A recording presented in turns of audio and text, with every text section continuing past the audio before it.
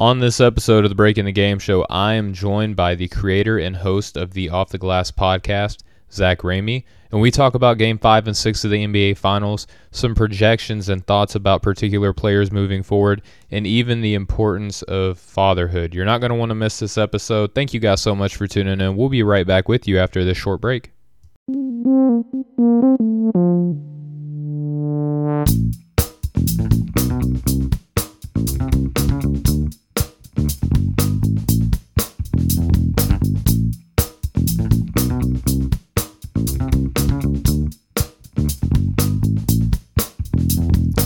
Hey, what's going on, everybody? Welcome back to another episode of the Breaking the Game Show here on the Nothing But Net channel on Dash Radio. I'm Stephen Gillespie, the host of the Breaking the Game Show. And ladies and gentlemen, I have a very special guest today. He's one of my personal favorite listens that I have, when I listen to podcasts.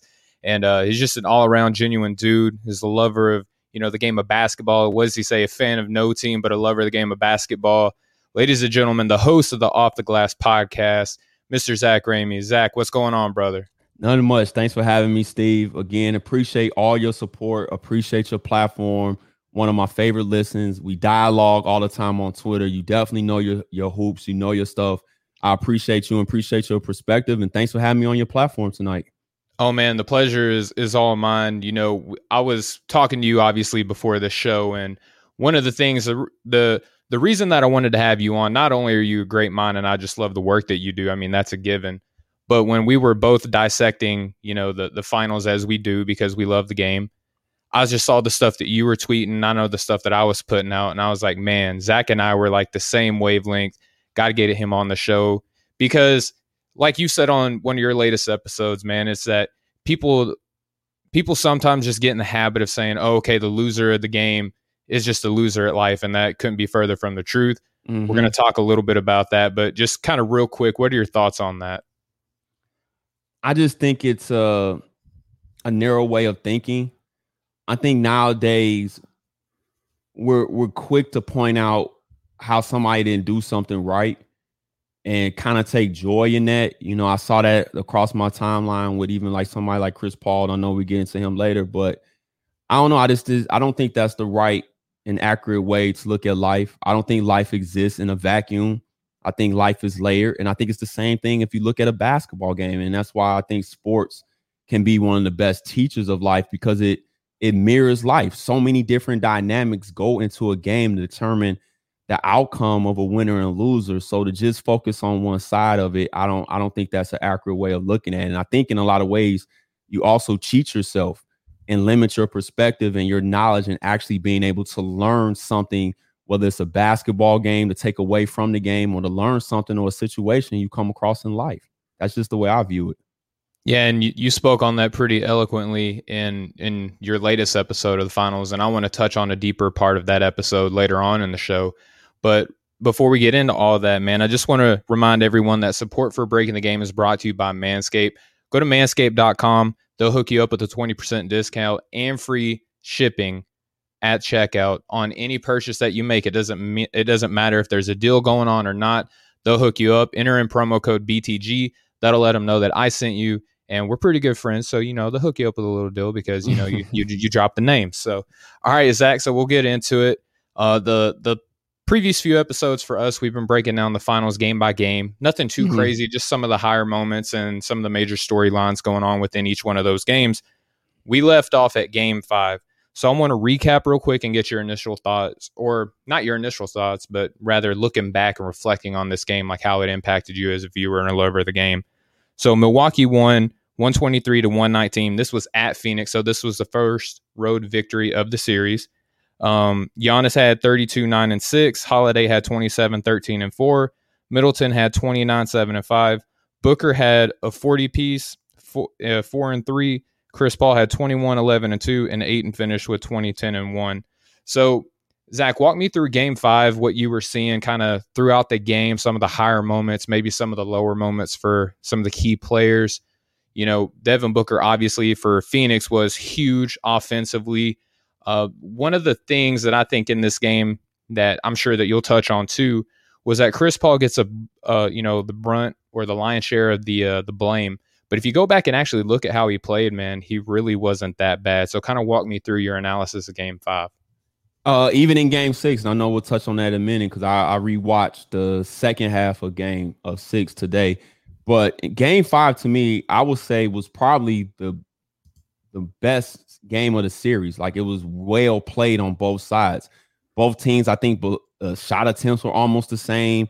I mean, I still have my notes here just looking at it. I want to say the Bucks shot, it was something crazy. Yeah, they both shot 87 shots, and Milwaukee only made 2 more from the floor compared to Phoenix. Like the Suns were like 55 from the field, 68 from 3. The Bucks were 57 from the field and 50% from the 3. Mm-hmm. So number one, that stuck out to me. It was a very well played game. And I thought, again, once Middleton got it going in the second quarter, along with the lift they got from Bobby Portis off the bench and Pat Connaughton, who kind of found himself again this playoffs after struggling a lot to get his legs underneath him this season.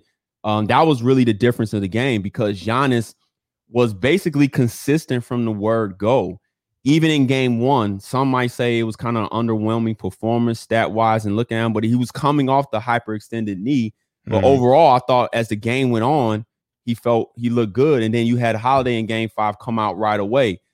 Phoenix came out like a house on fire, like I expected. But then I think a credit to Milwaukee, they're such a long team.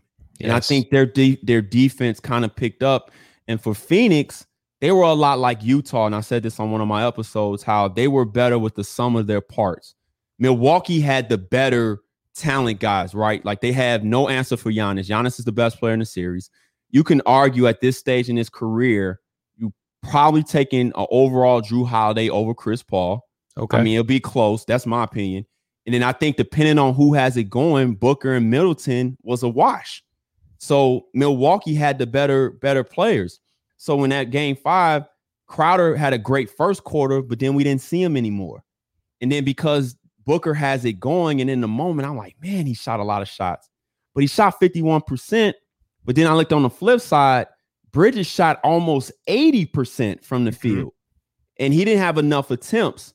So it was always a delicate balance with looking at their team where they needed all those guys from Cam Payne to Mikal Bridges to Cam Johnson to Crowder to all be in that double figure range. Aiden finished with 20 and 10, but he had some key misses down the stretch of the game. And that it comes down to possessions like that. So I think from a skill and talent wise, Milwaukee had the higher upper echelon of talent at the top. And I think in that game, it was a delicate balance, just like the game before that they lost in game 4 when Booker went crazy, but nobody else did anything because he's in the rhythm of getting his and nobody else is getting theirs. So I thought game 5 was well played on both sides, but I didn't think it favored what Phoenix needed to do. And that's be more of a team, like by how we usually look at it in a stereotypical sense of a team versus trying to go shot for shot from Milwaukee. I don't think that'll benefit them. And the last piece, we saw again the effect of missing Saric and Torian Craig was never the same after the knee contusion. He went and became basically a spot up shooter when that's not what he is. He's somebody who can make threes, but he's an energy slashing guy. And they missed all that. So I think that kind of game 5 kind of showed me that even if Milwaukee lost a close game 6, I feel like they could win a game 7, if that makes sense. Oh, it makes plenty of sense. And real quick, my buddy Kenneth from, the Off the Ball Network where I contribute to, he just came by and said a couple of goats. I know that I'm definitely joined by one. That's why I wanted to get him on the show as much as I wanted to, right? So, Zach, your analysis of Game 5 pretty much mirrors mine. One thing that I looked at when I was breaking down this finals, and it sounds simplistic, but sometimes the game of basketball can just be simple, right? When I was breaking down who I was going to root for or who I was pulling for, or who I thought was going to win, let's say, Phoenix has some great talent, right? Devin Booker, he kind of proved himself a little bit. He had some moments where you can still tell that he's young and still trying to figure out how to carry a team, right? Chris Paul, even in his bad games, he's putting up better numbers than most would, right? So Chris Paul, even though I don't think that he was 100% healthy, we can talk about that in a little bit too. They had 2 ball handlers and shot creators for others. Whereas Milwaukee, you spoke to their length. That I think was an astute observation on your part. I think too, they just have 3 shot creators, 3 guys that can create for themselves and others. And we saw that bear out in the final. So it really came down to 3 is greater than 2, in my opinion. And I picked Milwaukee in 6. And what I'm affectionately going to be referring to now as, I know that they're not the first to do it. I'm just going to call it a Milwaukee sweep when a team goes down 2-0 and then wins 4 straight. I'm just going to refer to it as a Milwaukee sweep. Yeah. So what do you think about the 3 greater than 2 aspect of the game? No, that sums it up. I think we both are hitting on the same thing. And then also, I think what got lost in all this, because, again, the mainstream media dropped the Kobe Bryant comparison bombshell on Devin Booker, which wasn't fair to him at all. This was his first playoffs. Yep. Like, this was his first playoffs. And he made it to the finals. And he had a broken nose that got broken twice. Not to make excuses, but you have to add all that in when you're being critical of a player. Yeah, we can critique their game, but you have to kind of look at everything. So no, it was basically, like you said, the sum of their parts. 3 is greater than 2.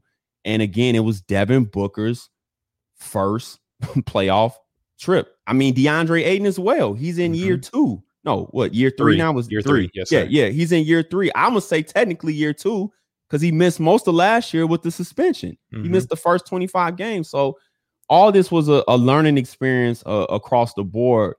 But again, when you're trying to win championships, all that kind of goes out the window. But for us, breaking the game down, all that kind of stuff matters. Absolutely. And real quick, just to further break down Game 5, Phoenix was plus 18 from deep, but Milwaukee made 1 more 3 than they did. So sometimes it's not efficiency, but just a number of times that the ball goes in the hoop, right? Phoenix was 10 from 11 from the line. Milwaukee was 9 of 17. Phoenix was plus 4 in blocks, plus 2 in steals. They were minus 3 in turnovers, or committed 3 less, let's say, and had 6 more points in the paint, where Milwaukee was plus 2 on the boards, plus 3 in assists, and had 3 fewer fouls. So almost split down the middle when it comes to what I affectionately call winning stats, things that you look for in the box score that you just say, okay, the team that won, usually they shoot better, usually they have the hustle stats, right? It was relatively split, and that's why we had the close game. So we'll transition now, Zach, into Game 6. It was obviously held in Milwaukee, and that was just the other day. Milwaukee won that game 105-98. Giannis, one of the best just outright performances. Oh, yeah. Just one of the most outright dominant performances we've ever seen. I don't even want to rank it, Steven, to be honest with you. I'm going to take some time to kind of reflect. But in the moment, I was like, this is special. Like, even before he got the 50, just watching his energy from the word go, I was like, nah, he's going to do this something special tonight. And it bared out that way. Yeah, and what do people sometimes say, Zach, whenever they're given their post-game, commentary on how they played? Most people say, oh, I just took what the defense gave me. I let the game come to me. Giannis basically was like, no, I'm going to go out and take this game. This game is mine for the taking. What did you think? No, I agree. And, I'm such a basketball nerd as a child. It takes me back to certain moments. And Jordan is my favorite player. And not because of the stuff that we see, but just the behind the scenes stuff. And I said this on my pod today. His performance reminded me of Jordan in 92 when they went up against a great unexpected Knicks team. They were picked to sweep the Knicks that series. They ended up going 7. And then I think it's Michael Jordan Airtime, the video, the VHS. He asked his dad, he said that the New York series was like a fatherly advice series. And he says, I asked my dad, what should I do? Should I go out, set the table for them? Or he's like, no, you go out and you lead. If they don't follow, they don't follow, but you got to take the lead. And I felt like that's what Giannis was doing from the word go. It was almost, because remember, up into those games, he had to come out the game early because he had to get his second win. But it was like whatever supernatural strength he had he was literally sprinting from offense to defense to get rundown blocks, to get rebounds. He was just so forceful. It was like watching a power puncher in a boxing match just come out from the word go and throw haymakers for 12 rounds. And Giannis was just so much more physical and aggressive than them. And I really believe it affected DeAndre Ayton, because it was the first time I saw DeAndre Ayton play kind of soft around the basket. Kind of looked like the DeAndre Ayton that we were all kind of nervous coming out of Arizona, where they was worried about his motor and his lack of aggression. And for the first time, I was like, wow, this is something I haven't seen. And that's why my comp from Giannis has always been the whole time Moses Malone, because that's what Moses Malone did. You know, for his era, he was seen as not being skilled, whereas Giannis for this era is seen as not being skilled. Yep. But the aggression and just coming at you, and you're not going to deny, it was on full display last night. And to finish with 50 points, 14 rebounds, and 5 blocks. Off the top of my head, it's got to be a top 5, top 10 finals performance of all time. It has to be. I just even from the raw data, I hadn't seen that kind. I haven't seen. It was like a throwback game, far as effort for the whole game. I mean, I'm talking, going on, but it was incredible, Steve. It was incredible. No, and I've just listened to you talk about it. Just so many memories of the game just rushing back to me. And I really appreciate the comparison that you give to, to the great Moses Malone, because I speak often about players who are just often forgotten, players like Kareem, who, when people say who's the best ever, and they say, LeBron, rightfully so. They'll say Michael Jordan, rightfully so. And then they go to players like Kobe, who, God rest his soul, obviously in that conversation too. But my goodness, we forget about Kareem. And then also too, a top 15 player of all time in my book, Moses Malone. What a great comparison to Giannis. And, you speak to his ferocity and, just his will to win. And that bore out into a 50-point game, 14 rebounds, like you said, 2 assists, and then 5 blocks. Phenomenal. Chris Middleton didn't have, and this kind of will hover over him. It feels like it has his whole career, where he doesn't really give you the gaudy stats or the numbers, but my goodness, 17 points, every single one of those required to win this game, 5 boards and assists. My guy, Bobby Portis from the, state of Arkansas, Suey, yep. I was going on him all night long, but 16 points, 3 rebounds, 1 technical for high stepping. I think he's got a great career as a wrestler when he's done with basketball. Yep. And then Drew Holiday with a, almost Draymond Green-esque, almost triple-double, 12 points, 11 assists, 9 rebounds. Every single one of those stats crucial to winning. 4 steals. And 4 steals, yes, sir. 4 steals, yep.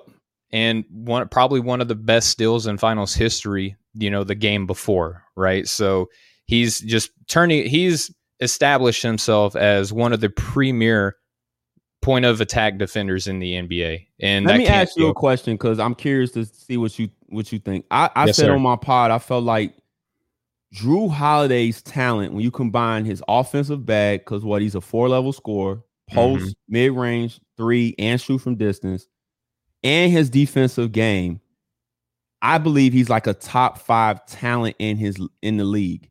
But I don't think he has top 5 or top 10 mentality all the time. Am I crazy? Because I think his talent, when you really look at it, I don't think there's too many players that's better than Drew Holiday when you look at his talent. I think each one of those talents that you're speaking on, Zach, are obviously vital. I mean, they don't win a ring without him. What really, I think, separates other players who are in that top 5 to 10 range, in my humble opinion, he doesn't have the break you down off the dribble ability. You know what I mean? Like he doesn't have that isolation. Give me the ball. I'm going to take the guy off the bounce and finish. So as like a tertiary or secondary playmaker, he's probably one of the best in the NBA, and coupled with that defense. But to me, he is just a dribble package away from being in that realm. In my opinion, that's fair. No, because what made me think about it was like he was that in the Atlanta series in the one game when they didn't have Giannis. Yep. Like, and then the next game is like Giannis comes back in game 1 and he's deferring to Giannis. It's like, no, like no, your talent doesn't say defer, Drew. We need you to keep doing this. But no, I just wanted to ask you that real quick, because that was just sounding kind of like an observation I had this year. I was like, man, Drew is really, really good. Like, I don't think people really understand how good he really is. And for the first time throughout his career, like, he's been able to stay healthy consistently too. I think that's been another issue throughout his career was, not being able to stay healthy. Yeah, 100%. And we're seeing him in a role, in a position where he's never really been in before. He's never really played next to 2 players that are equally or better or more talented, I should say, than him. So we're seeing him operate in a position that we've never seen before.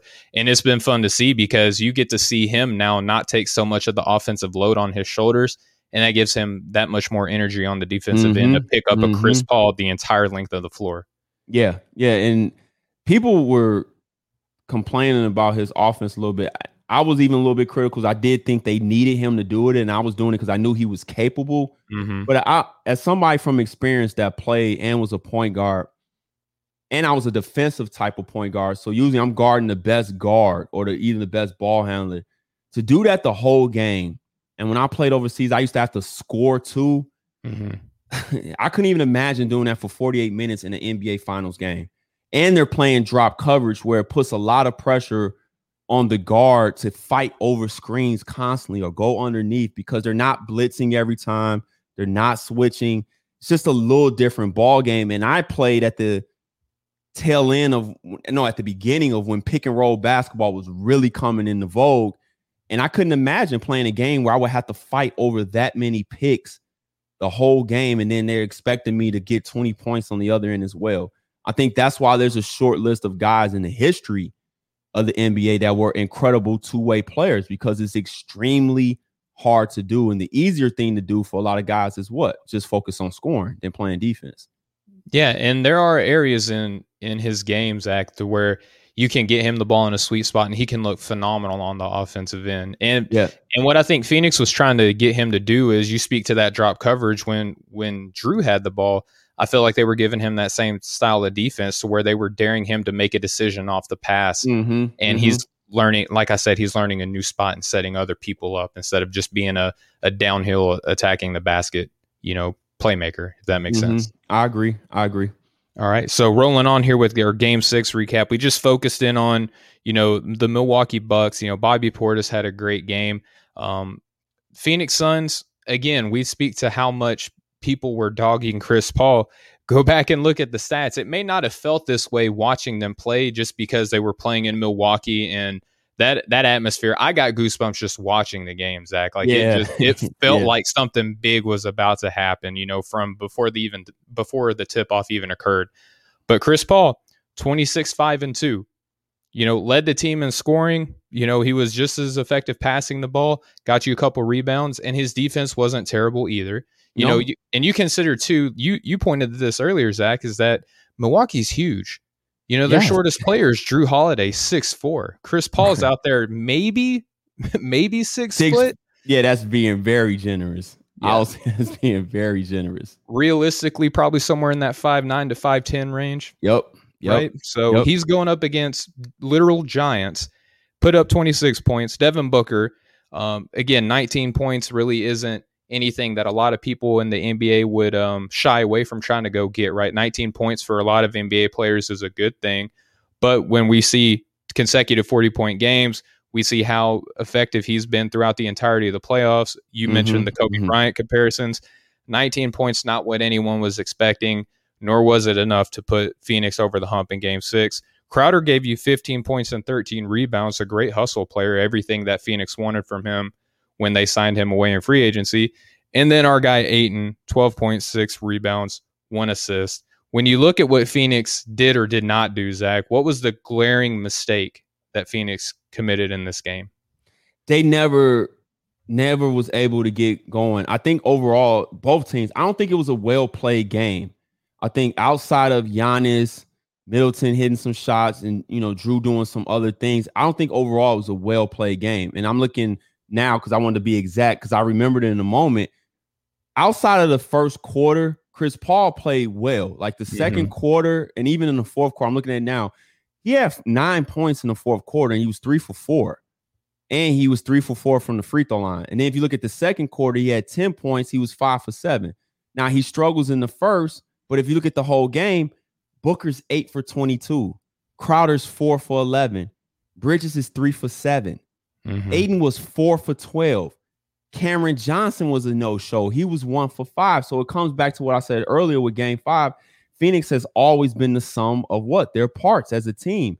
And I think, again, you could tell early on for both teams, it was the nerves. It was the stress for Phoenix having to force a Game 7. It was the stress from Milwaukee trying to close them out and win a championship. And I just think for some guys, I don't think they ever really got settled in and got a rhythm. And Giannis being the great player that he is, and usually this is what a great player does, he imposed his will so much on that game that he didn't allow them. He would not take his foot off the pedal, because even in, you brought up the big steal that Drew Holiday had in game 5. If you look at that play, Tucker played solid defense to keep his feet in front of him. But when you look at him, Giannis is right there walling Booker off. Lopez is kind of behind. Drew smartly digs down and gets the steal. But when you look at them on defense, it's the same thing. That's why I said they're a very long team. So if your best player... Oh, I think I lost you, Zach. I think you muted. Playing that hard and is setting the tone like that, Phoenix just never got comfortable. And the shooting percentages bear that out. They just never got comfortable. And again, you're not going to win with Booker going 8 for 22 and the other guys going 1 for 5. It's just not going to happen. Yeah, Booker, definitely. You want to see more out of him. But again, something that I really, respect and admire about you, is a shared opinion that I have too, is that, he's 25 years old. Not only is this his first finals ever, you pointed out to this earlier, it's his first time in the playoffs, and he did a pretty good job, and Monty Williams, I think one thing that I think got overlooked during this game was the adjustments where Mikal Bridges basically Drew Holiday, where he picked him up most of the court and guarded Drew Holiday bringing the ball up the floor. And I think that stunted Milwaukee's offense. Had Monty made that adjustment and put Mikal Bridges on Drew Holiday to pick him up, 3/4 of the court, how do you think? Mic check. I hear you. Sometimes technical difficulties happen. So I'm going to continue on here with some further analysis that I have from the game. So right now, Milwaukee, they were 37 of 82 from the floor. Phoenix was 38 of 86. Both teams made 6 3-pointers in the game, which was a very low statistic. Most of the time in the finals, we haven't seen teams only made 6 3-pointers for one team, let alone both. Phoenix was 16 of 19 from the line. Milwaukee was 25 of 29. Milwaukee was plus 16 in rebounds, 6 in assists, plus 2 in blocks, plus 6 in points to the paint, and they committed 4 fewer fouls than the other team. Phoenix was plus 1 in steals, and they committed fewer turnovers, but really it was the aggressiveness of Milwaukee that kind of bore out and allowed them to take the lead, and we saw that at the free throw line. So rejoined by Zach Ramey now. Technical difficulties are squashed now. We're going to go ahead and get his insight now on just the overall aggressiveness of Milwaukee compared to Phoenix in that game. Zach, what did you think of just how hard Milwaukee played compared to Phoenix? No, I thought they played much, much harder. You know what? I'm not going to say like that. I think both teams played hard. I didn't feel like the effort was not lacking on both sides. I just think, again, Giannis's imprint was all over this game. And sometimes that's the difference. It just really is. And then I think Phoenix overall, their role players games didn't always travel with them on the road. Like we saw Mikal Bridges struggle in game 3 and 4, but Cam Johnson played well, right? And then last night we saw Mikal play okay with his opportunities, but then Cam Johnson struggled. So, and Aiden struggled for the first time all playoffs, because let's give Aiden his flowers. I thought he was the key to every series they played in, because he's literally their only big guy, their only inside threat. So I thought he had a lot on his shoulders as far as foul trouble, still being able to produce offensively. So with that being said, I don't think they necessarily played harder. I just think Giannis' force was just so much. And we said this during the game. It reminded me of Dwayne Wade when he made his first championship run. And people were complaining how Dwayne got so many fouls, and even Giannis was getting fouls. And I was just trying to say, sometimes when a player is that aggressive, you're putting the onus on the ref to have to make a call because you're being so aggressive. And they're not going to call every foul, but if you're going to be that consistent, be aggressive 9 times out of 10, and you're a superstar, you're going to get the call. So I think it was really just about Giannis having his imprint all over this game. That's what I think it came down to. Yeah, and I really like that. And Zach, I want to call back to the question I was leading into before the difficulties there. Mikal Bridges in game 6, I thought that this was a heck of an adjustment. I think that at the time when I saw it, I thought it could have been the adjustment of the series had Phoenix won this game. Mikal Bridges picking up Drew Holiday 3/4 of the court up and following him up. I really felt like that put a lot of pressure on Drew, and that's why his numbers didn't really bear out the way that we had saw the game prior to, is because, Monty went with Mikal Bridges picking up Drew Holiday most of the court and forcing him into some difficult looks, passes, off the jump, cross court passes, bad shots at times. What did you think of that adjustment? Do you think that that's something that Phoenix should have done prior to? Wow, I'm gonna be totally honest. I didn't even notice that.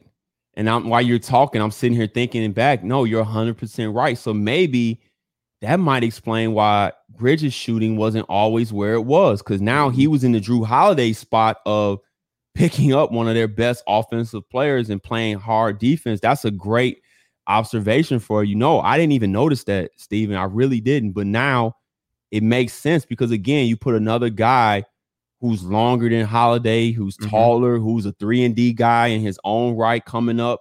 So, no, I didn't even notice that. That's a great observation. Kind of make me want to go back. What game did they start doing this? I kind of want to go back now. It was last night. That was the first time. That was the first time. Yeah. Okay. I think they did it somewhere in the third quarter. I noticed that Monty Williams had assigned Mikal Bridges, and as soon as I saw that, and I saw the first couple possessions where Drew Holiday was just making mistakes and forced into tough looks, I tweeted out, I said, this might be the adjustment of the series if Phoenix wins. Wow, I missed that. See, that's why, again, folks, you gotta have like-minded individuals and talk to different people, because everybody sees everything. That's why I don't even like when people, I'm humbled by the comment, call me an expert, but that don't mean I see everything. No, I missed that adjustment, Steven. That makes sense now that I'm thinking about in the moment, because I know I'm thinking about some of the plays that you're talking about right now, and I just didn't even accredit it to that. I just thought, well, Drew might be a little bit tired, he's wearing down, but no, that definitely has something to do with it as well. I would think so. Right on. Well, and I appreciate the kind words, and surrounding myself, you said, with like-minded individuals.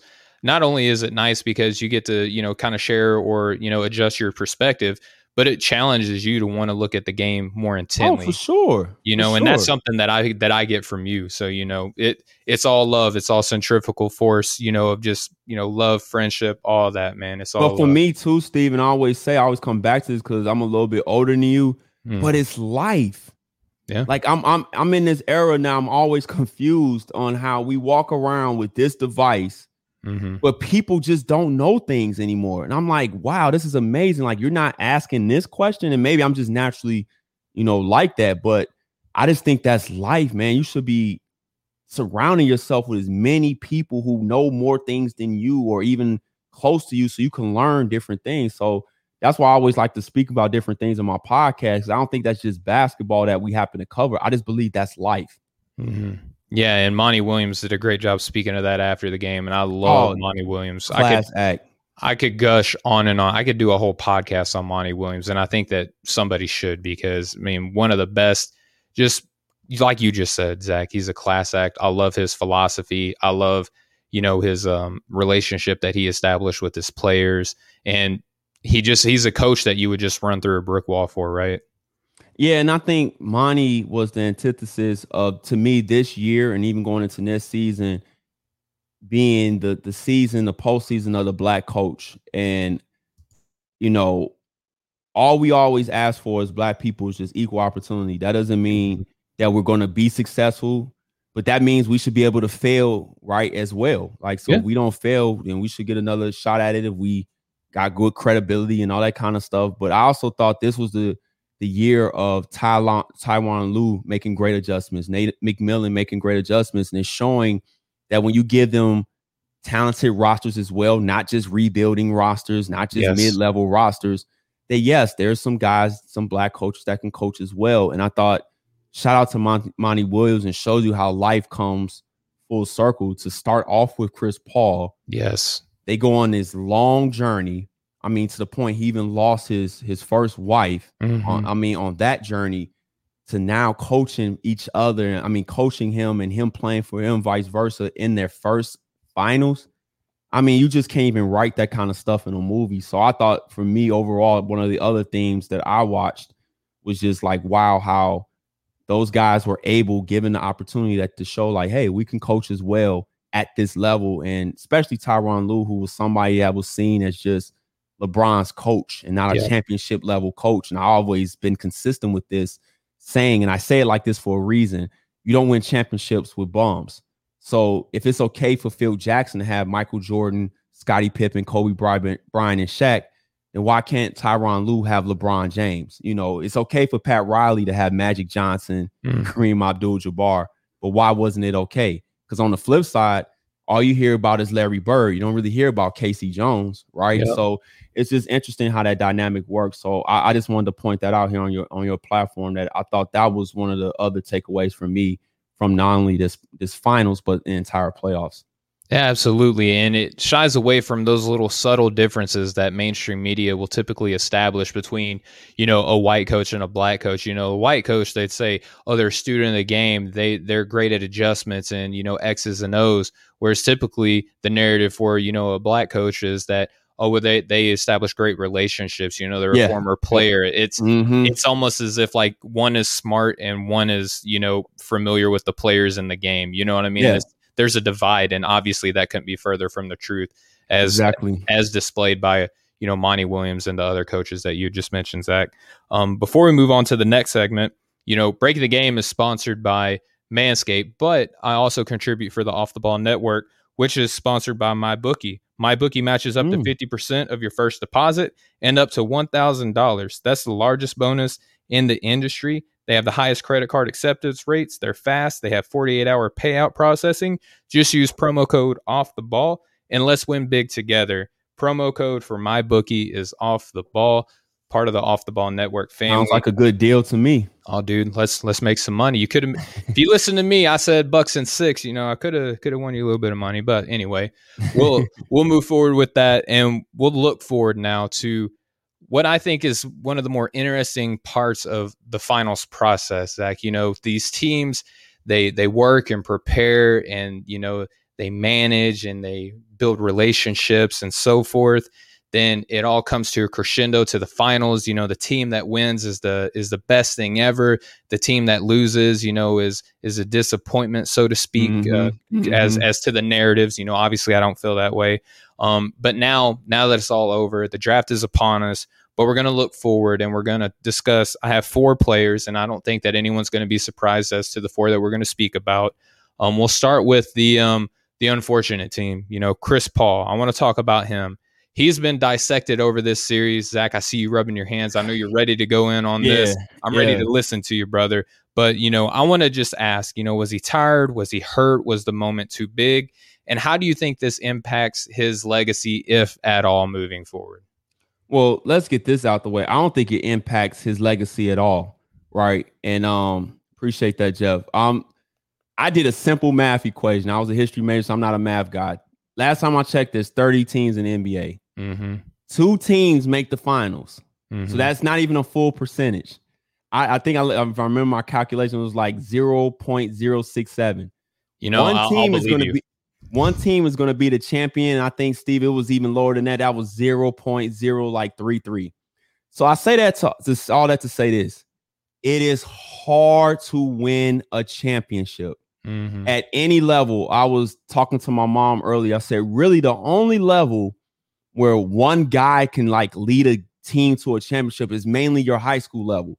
And then I said that can be debated depending on what level of high school you're playing with, where you live at, the state. Absolutely. The state, because being here in Illinois, I've only seen it where off the top of my head recently, 2 guys that were individually brilliant led their team to a championship. The rest of it was all like teams. And that was John Shire. He went to Glenbrook North, went to Duke. He's now the new Duke head coach. And that, of course, was Derrick Rose, who went to Simeon. Other than that, those teams were all like great teams. So to hold everybody to this championship or bust standard, I think the whole time this has been out of hand. I think it's absurd. I think it's dumb. For me, when I use rings to debate, I'm debating other great players that have rings, right? Other than that, we just got to look at the career on the merit of what it is. And if we're being honest, Chris Paul might have had a couple moments in the playoffs here and there where he didn't play well, but those moments shouldn't overshadow his body of work where all he did was transform franchises, in the winning franchises. Tyson Chandler was on his way out the league. We forget this. He turned Tyson Chandler into a running, rim lob catching, block shot big, which if we reverse that, those are common now. Yep. That role really didn't exist yet. We weren't really playing all this pick and roll basketball. New Orleans, Chris Paul was kind of the first team, those early Orlando teams with Dwight Howard, where they kind of started playing that way. Steve Nash, of course, Phoenix. With Phoenix, but we were still throwing the ball on the block. This is still Chris Webber. This is still Tim Duncan. This is still Kevin Garnett and those guys. So I think for him to lead there and go to the Clippers, who they were the Clippers. Laughing stock. I mean, I don't think people remember this because we so in always with the recency bias. And then we saw the magic trick he pulled off in Oklahoma City. No, I didn't expect that. Nobody saw that coming. And then this year, he took them to the finals. So to grade him on the curve of championship or bust is absurd.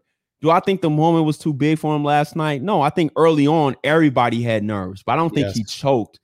But I also think, and I said this after game 5 in my pod, that he looked fatigued. He's 36. Yep.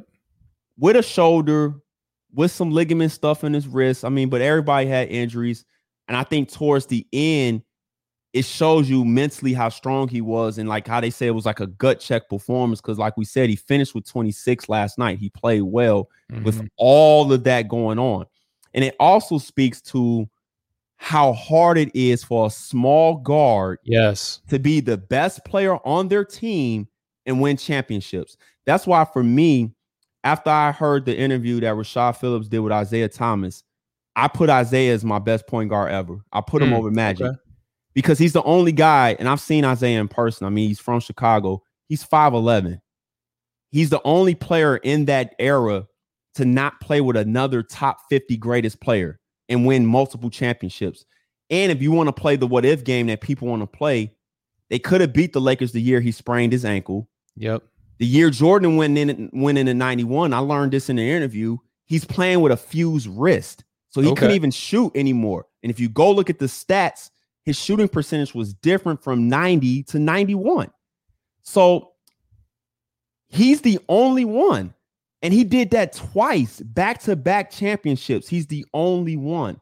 Other than that, nobody else at that size has ever done it because the average height in the NBA is like 6'6", 6'7". It's still a big man's game.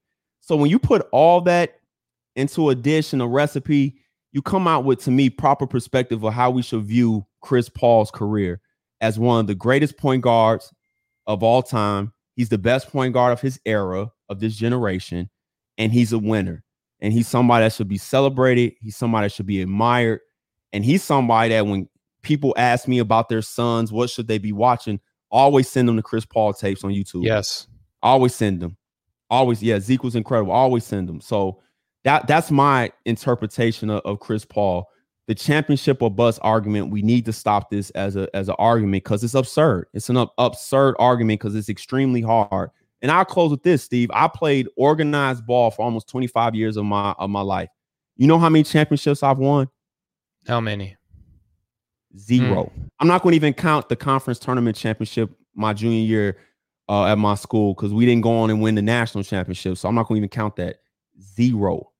That's how hard it is to win a championship. And there's folks that get into the NBA who win a ring, and that's the first time that they ever even get one. And you think, and if you just think linearly, you just think that, okay, the best players in high school go to college. The best players in college go to the pros.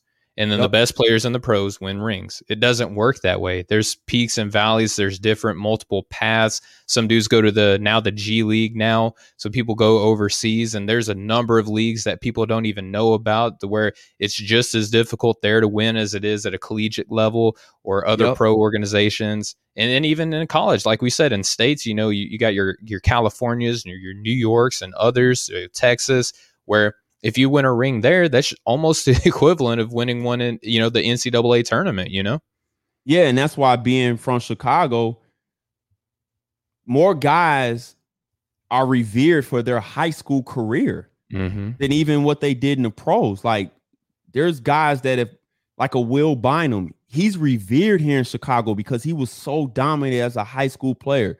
There's a guy going way back, being older, he played at LSU, Jamie Brandon. He's revered in Chicago, but he didn't make it to the pros. He hurt his knee. Like a Marcus Liberty, even going further back, there's guys I can name that are still revered in Chicago basketball because of their high school career. And their college career might have been okay, or they might have made it to the NBA, or they may not have made it to the NBA. But because they were so good in high school, they are still revered and still respected. That's just what it is. All right. Well, Zach, here I'm looking at the time, and I definitely want to continue this conversation for the podcast. But I have some time here for the Dash Radio Show, which everyone's listening to right now on the Nothing But That channel here on Dash Radio.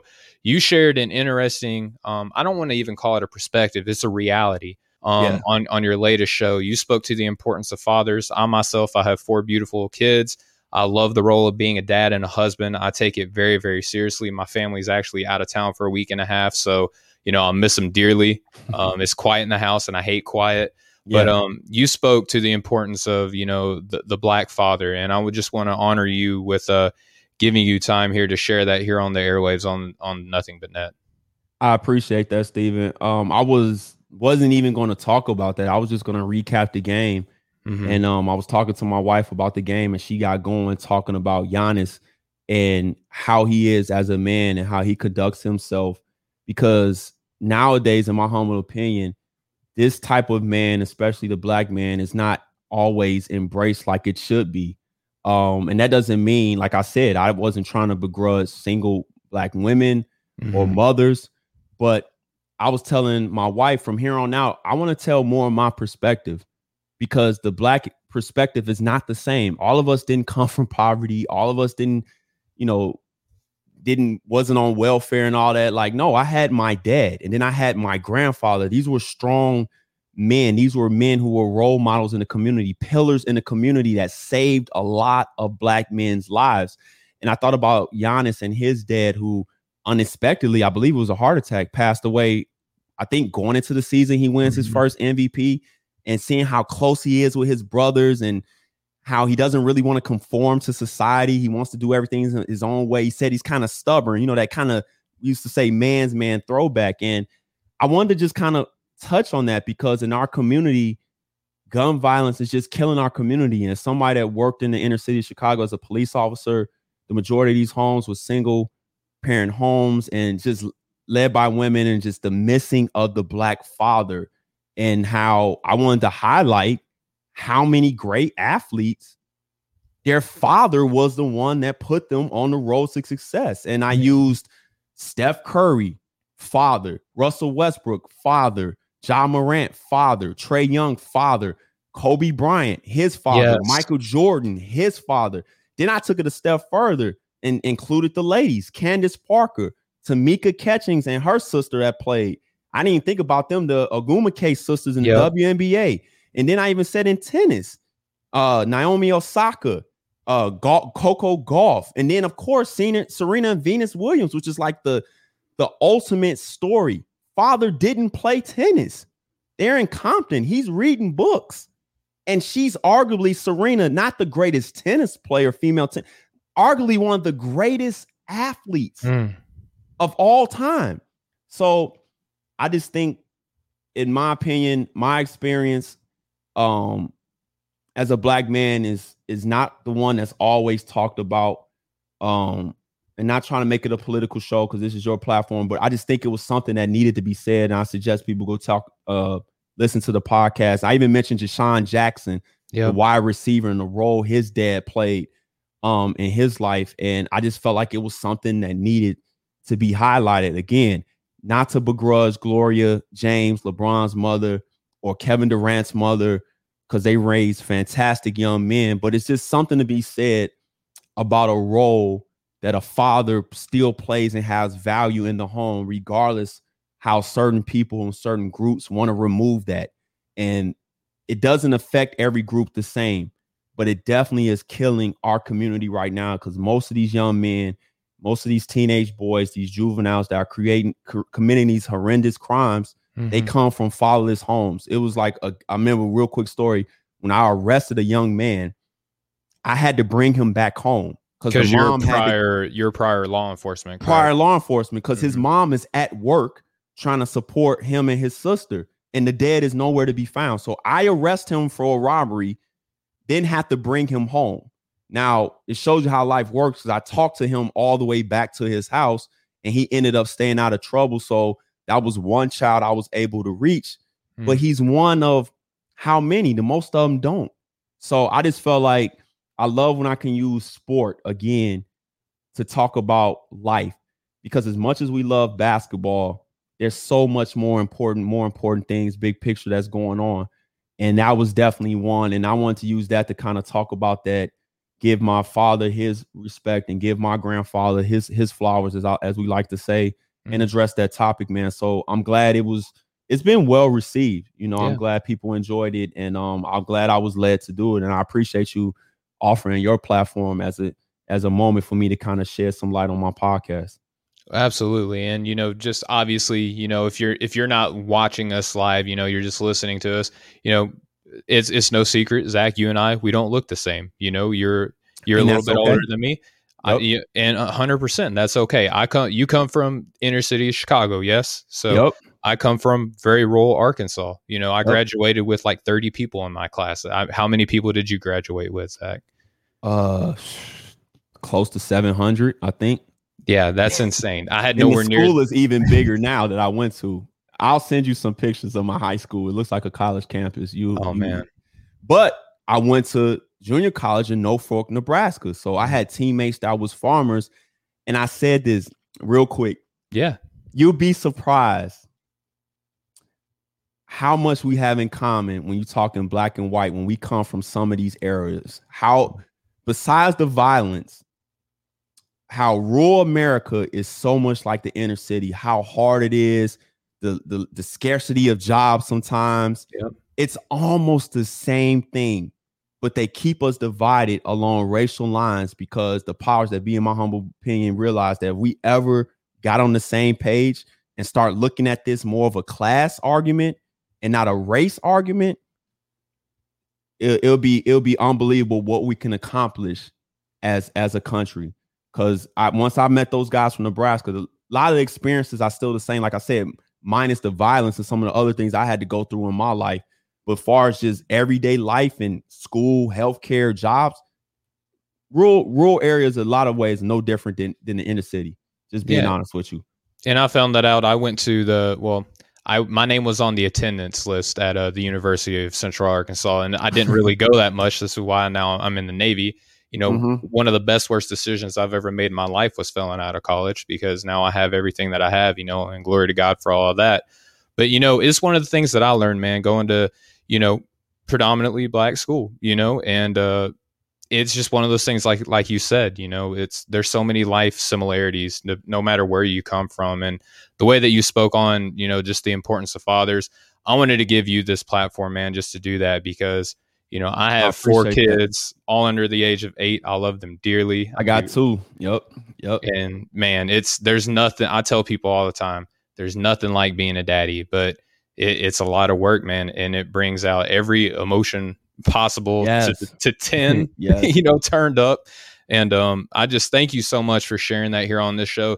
Thank you for following the conviction, that was placed on you to take your basketball show and share life experience on there too, because it was genuine. That's why I believe it was so well received, Zach, is that your heart was in it. It was, it wasn't just something that you were like looking to stir something up. You're listening to what was put on your heart, man. And I appreciate that. Thank you, Stephen. Appreciate it. No problem. All right. So we'll continue the discussion on the podcast, but as for the radio show, we're going to have to wrap it up. And just to tune you in on, we're just going to talk about 3 more players, Devin Booker, Chris Middleton, and yes, of course, Giannis Antetokounmpo. We're going to discuss him. That's going to be a fun discussion because Zach and I, we share so many of the same mindset, but because we sometimes look at the game differently, I can't wait to see what makes Giannis great in your eyes compared to me. That's going to be a fun discussion. And you can just go over to anywhere podcasts are available, go look up Breaking the Game, and the continuation of this radio show will be on there. And please, please, please, if you haven't already, do yourself a favor.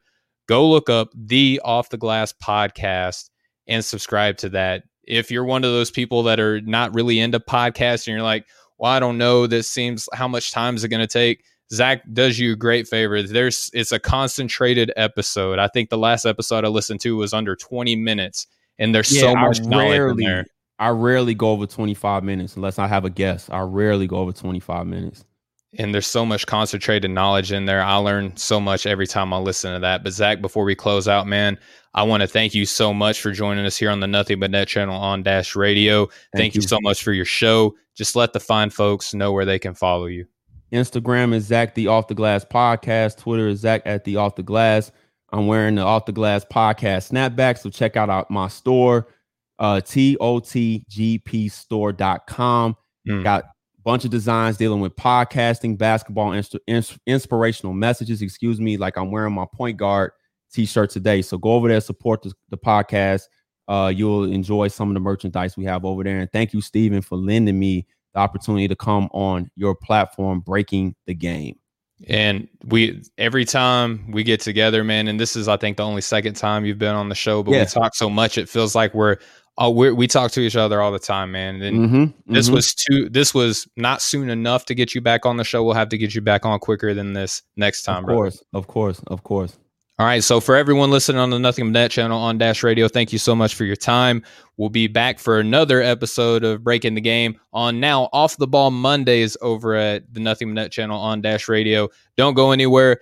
My buddy Mo Murphy is going to be on next on the Up in Flame show. And then don't go anywhere after that, because our president of the Off the Ball Network, Chris LeBron, his Off the Ball podcast will be up after that. So stay tuned for the rest of Off the Ball Mondays. Thank you everyone so much for listening. We'll catch up with y'all next time. Much love, everybody. All right, now we'll continue on with the podcast. And Zach, I know you've been so gracious with your time. We can comb over these as you see fit. I want to go ahead and address the biggest name that we didn't get to on the podcast. And if you're coming over from the Nothing But Net channel on Dash Radio, thank you so much for your time. Just like, share, subscribe, follow, rate, and review, all those fun things. Zach, Giannis Antetokounmpo. Let me just list this off to you real quick. 2-time MVP, Defensive Player of the Year. He's 5-time All-NBA, 5-time NBA All-Star. He's the most improved player, and now he is the 2021 NBA champion and the Finals MVP. Talk to me about the ascent of Giannis. And one thing that you and I have shared is that he's ahead of schedule, man. I love that. We've same wavelength again, man. So talk to me about Giannis. I was talking in Twitter Spaces, like I don't understand why people are so critical of him and don't embrace the story. It's an incredible story. Drafted second division Germany. The tape looks like something out of the 80s. I'm like, what are we watching here? Don't know what position he is. He comes over, he puts on the weight, he continues to grow. Shout out to Jason Kidd, who kind of got it going, putting the ball in his hands. Continue to lock himself in the gym and just work hard. I mean, work ethic is just incredible. And I said it at the year 4. I wrote a blog piece, so if people don't believe me, you can check the receipts, head to my website. I haven't written in a while, but it's still up there, the Off the Glass Podcast website, where I compared him to like Dr. J, LeBron, because, he's a forward, Michael, Kareem, Magic, just other greats, Larry Bird, and he was right on schedule. The only people that were kind of absurd, I think Kareem had already won 2 MVPs, I think, by year 4 in the championship. Third year in the league, he's a champion. Yeah, it was crazy. And I think Magic and Bird, but he was already ahead of schedule then. And his game has gotten so much more polished now. Like back then, he was still struggling to make reads. His passing wasn't the best.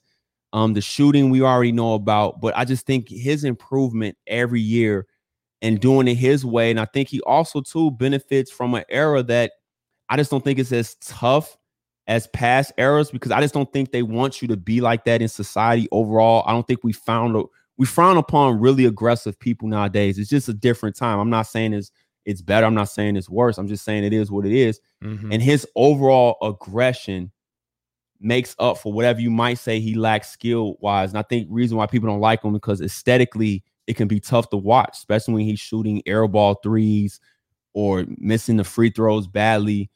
But as far as a physical specimen, dominance, attitude, confidence, work ethic, it's not too many players better than Giannis. And now going into next season, I mean, he's top. I had him top 3 or 4. I think I had him third best player in my chess piece comparison. I think I had him as a queen. So he's definitely a king. Probably him and Kevin Durant going into next season as the 2 best players in the league, if not him being the best because he has the championship. But he's only 26, Steven. That's nuts, dude. So he can retire tomorrow in what, top 15 career already? Top 20 at least? Yeah. I mean, if you're talking accolades, you're talking about the ascent, the timeline. I mean, there's other people that have more of what he has already, but my goodness, I mean, 5-time All-NBA. That's one that I don't think gets concentrated on enough, and rightfully so. It's not as important, so to speak, for a legacy. There are some players that are in the Hall of Fame solely because of their All-NBA appearances. And Giannis, that's just kind of like an afterthought for him. Yeah, it is. And I was looking at even this playoff run. This was one of the best playoff runs because even in Brooklyn, when he was taking all the criticism, they didn't play well in game 1 and 2, but he came out after that. I mean, he had, what do you have, 42 in game 7? Yeah. Like him battling Durant. And it was dope to watch because Durant's doing it his way with a highly skilled offensive game. Giannis is doing it with more of a forced game, skilled around the basket with his touch and his finish. Like, people don't understand that is skill, being able to Euro step around people, have a soft touch around the rim. Like, that is skill. I think now with the 50-point game, I think he had 4 40-point games in the playoffs and like over 3 in the finals. Yeah, like it's just it's a shame because again, this type of story, like how can you not, rally around it? But it was like a guy said in Twitter Spaces that it's because his accent, he's not from here, but he's a funny guy. When you hear his humor, it's just that he has a different accent. Like if he was from the United States, he would be the most marketable player in the NBA. He really would. I mean, he works hard. Like I said, he has a sense of humor. He's a family man. He's simple. He has all the tools. He's not a bad looking cat either. No, he's not a bad looking guy. Has the weight room definition, all that kind of stuff. So I think, again, I'm just glad he was able.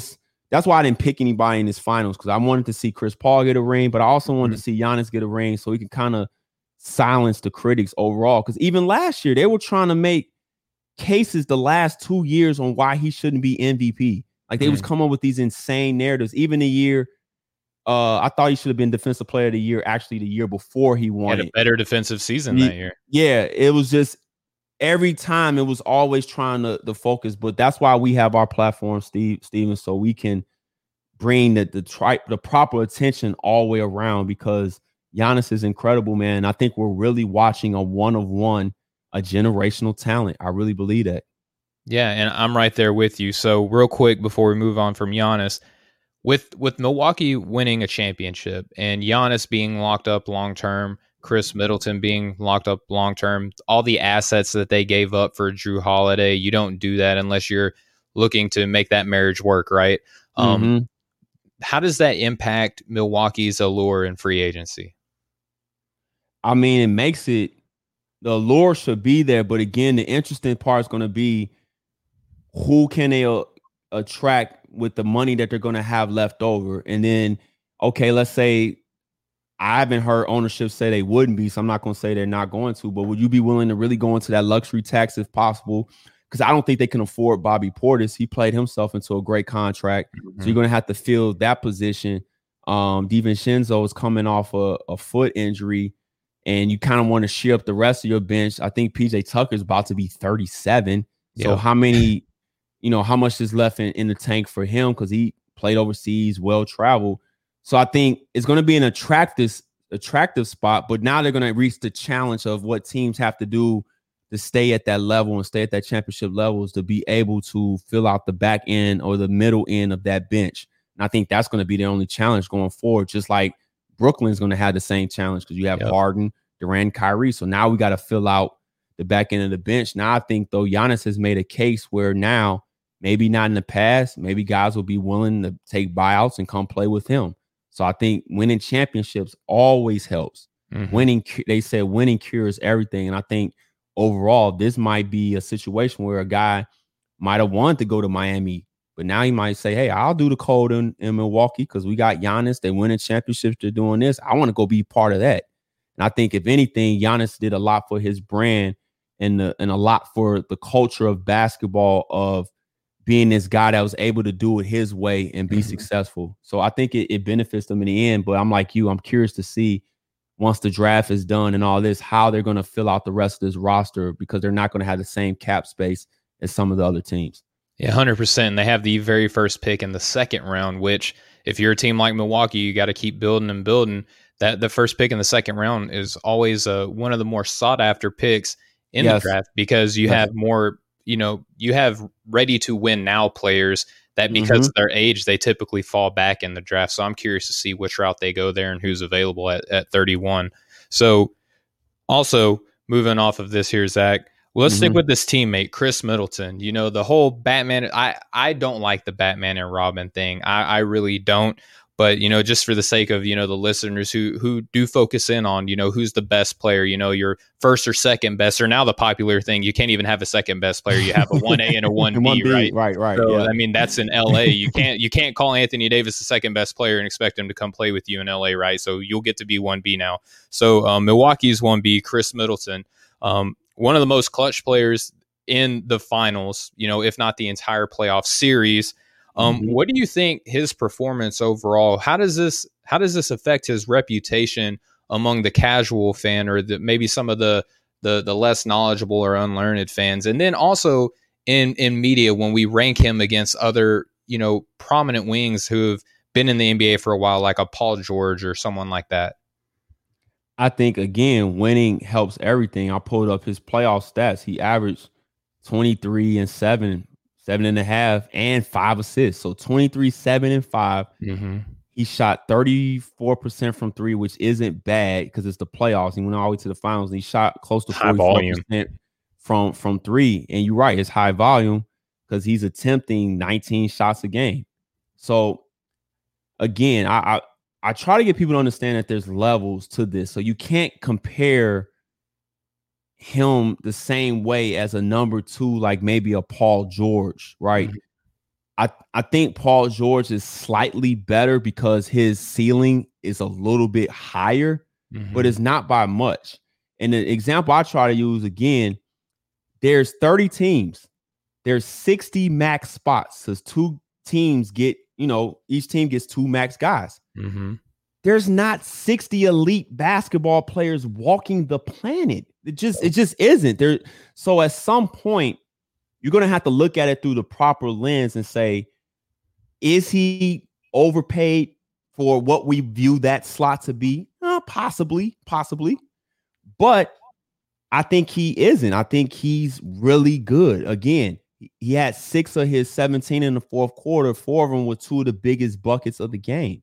And he was able to do that repeatedly. And he gave them a dimension that Giannis doesn't have, which is create his own jump shot, which is as the playoffs and we get to the finals get tougher and tougher, you need those guys that can create their own jump shot and make and take tough ones because the defense gets tougher.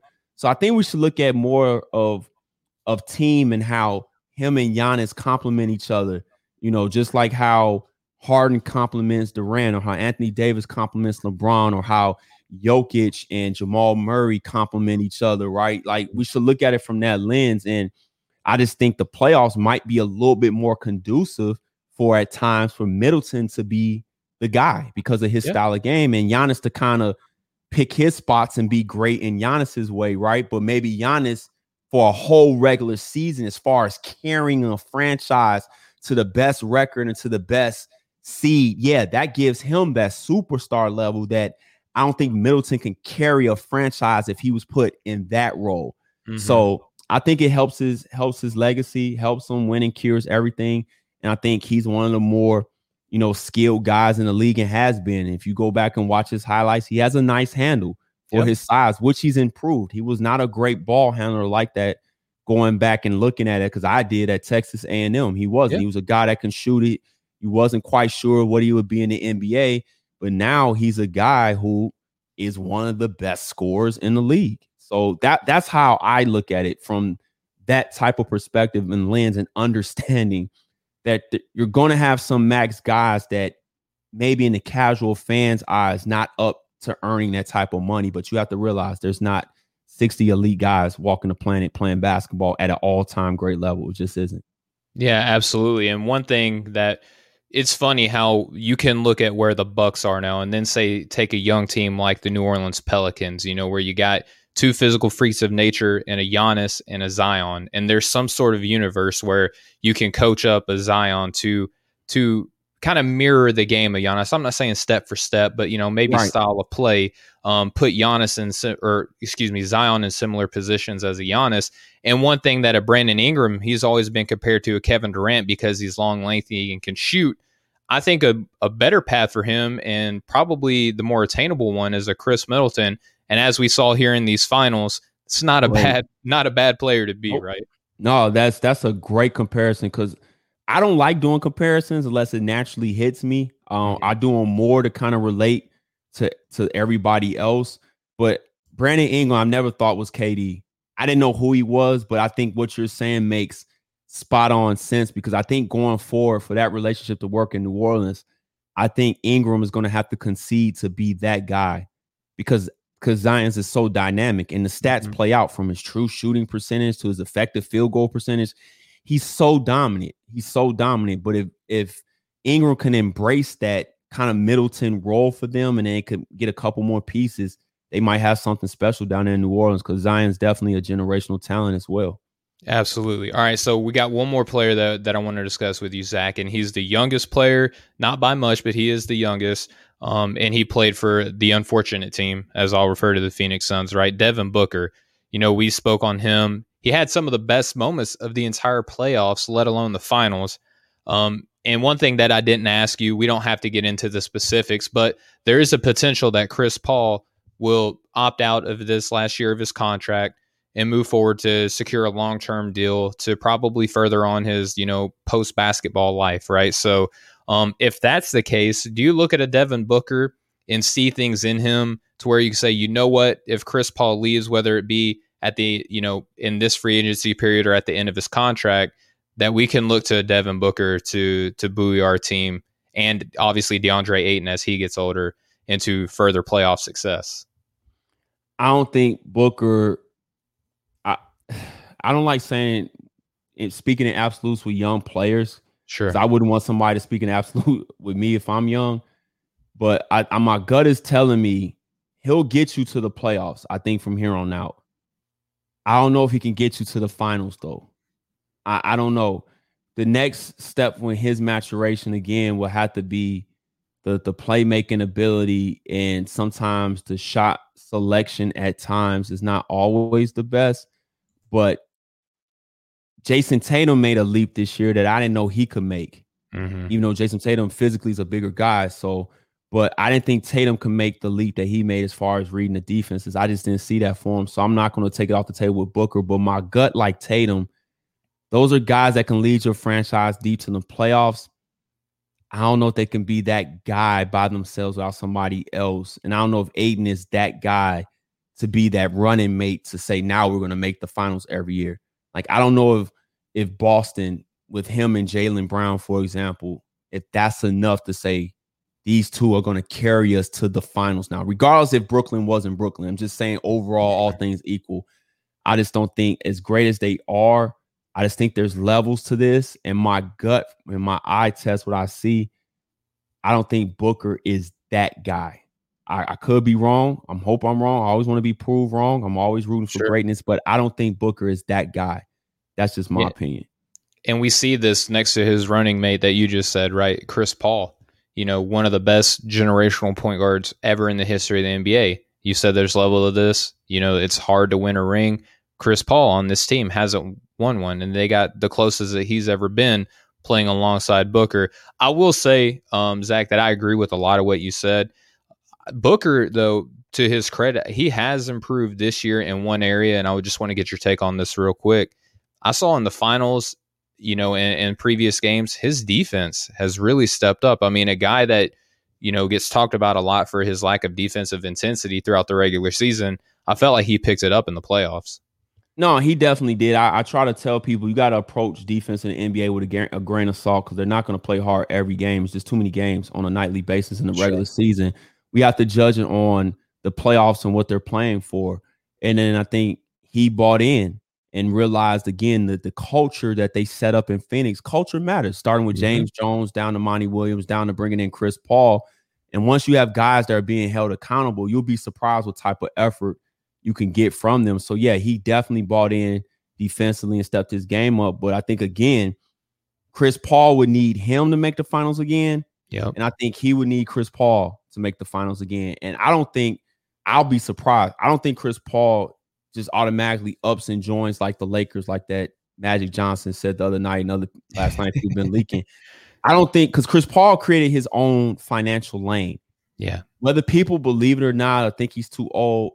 It's not going to surprise me if somebody offers him 80 million or 90 million over 3 years. I'm just not going to be surprised by that because his ability to show his value, because I really believe, and I said this, that the Suns saw what they had in Ricky Rubio and said, if we can just upgrade this position, because I was jokingly being funny, Ricky Rubio was kind of the real MVP of this Suns team because they were really good last year. And I think what they saw was, wow, we can upgrade him to like a Chris Paul. And I don't know if they thought that, but that's just my observation. So I think Chris Paul, I'll be surprised, man, because if somebody throws that kind of money on, I don't know how you say, no, I'm not going to take the 90 million or 80 plus. I'm going to take the vet minimum and go play with LeBron and get this ring. And again, it's just because him and LeBron are friends doesn't mean he won't necessarily go play with LeBron. I don't think people understand that. Certain men, again, they're their own man and they do things differently. I'm not saying LeBron's way is better than Kawhi's or Kevin Durant's way. No, everybody does things how they do it. And Giannis, for him, was like, no, I want to do it by myself. Chris Paul might be that guy. Like, no, not only am I not going to pass up this big bag, but I don't necessarily want to go team up with LeBron either, and I think it's okay. So for him, I think he's content. He doesn't strike me as a guy that's insecure.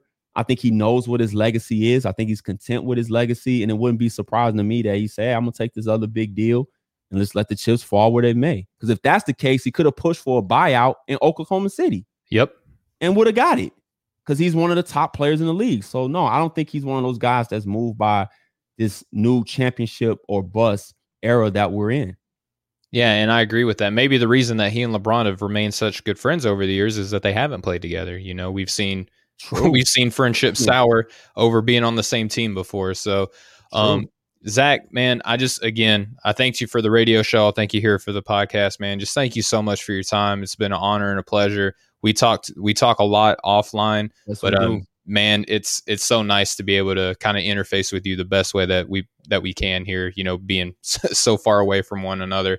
But just everyone listening, please go follow Zach, the Off the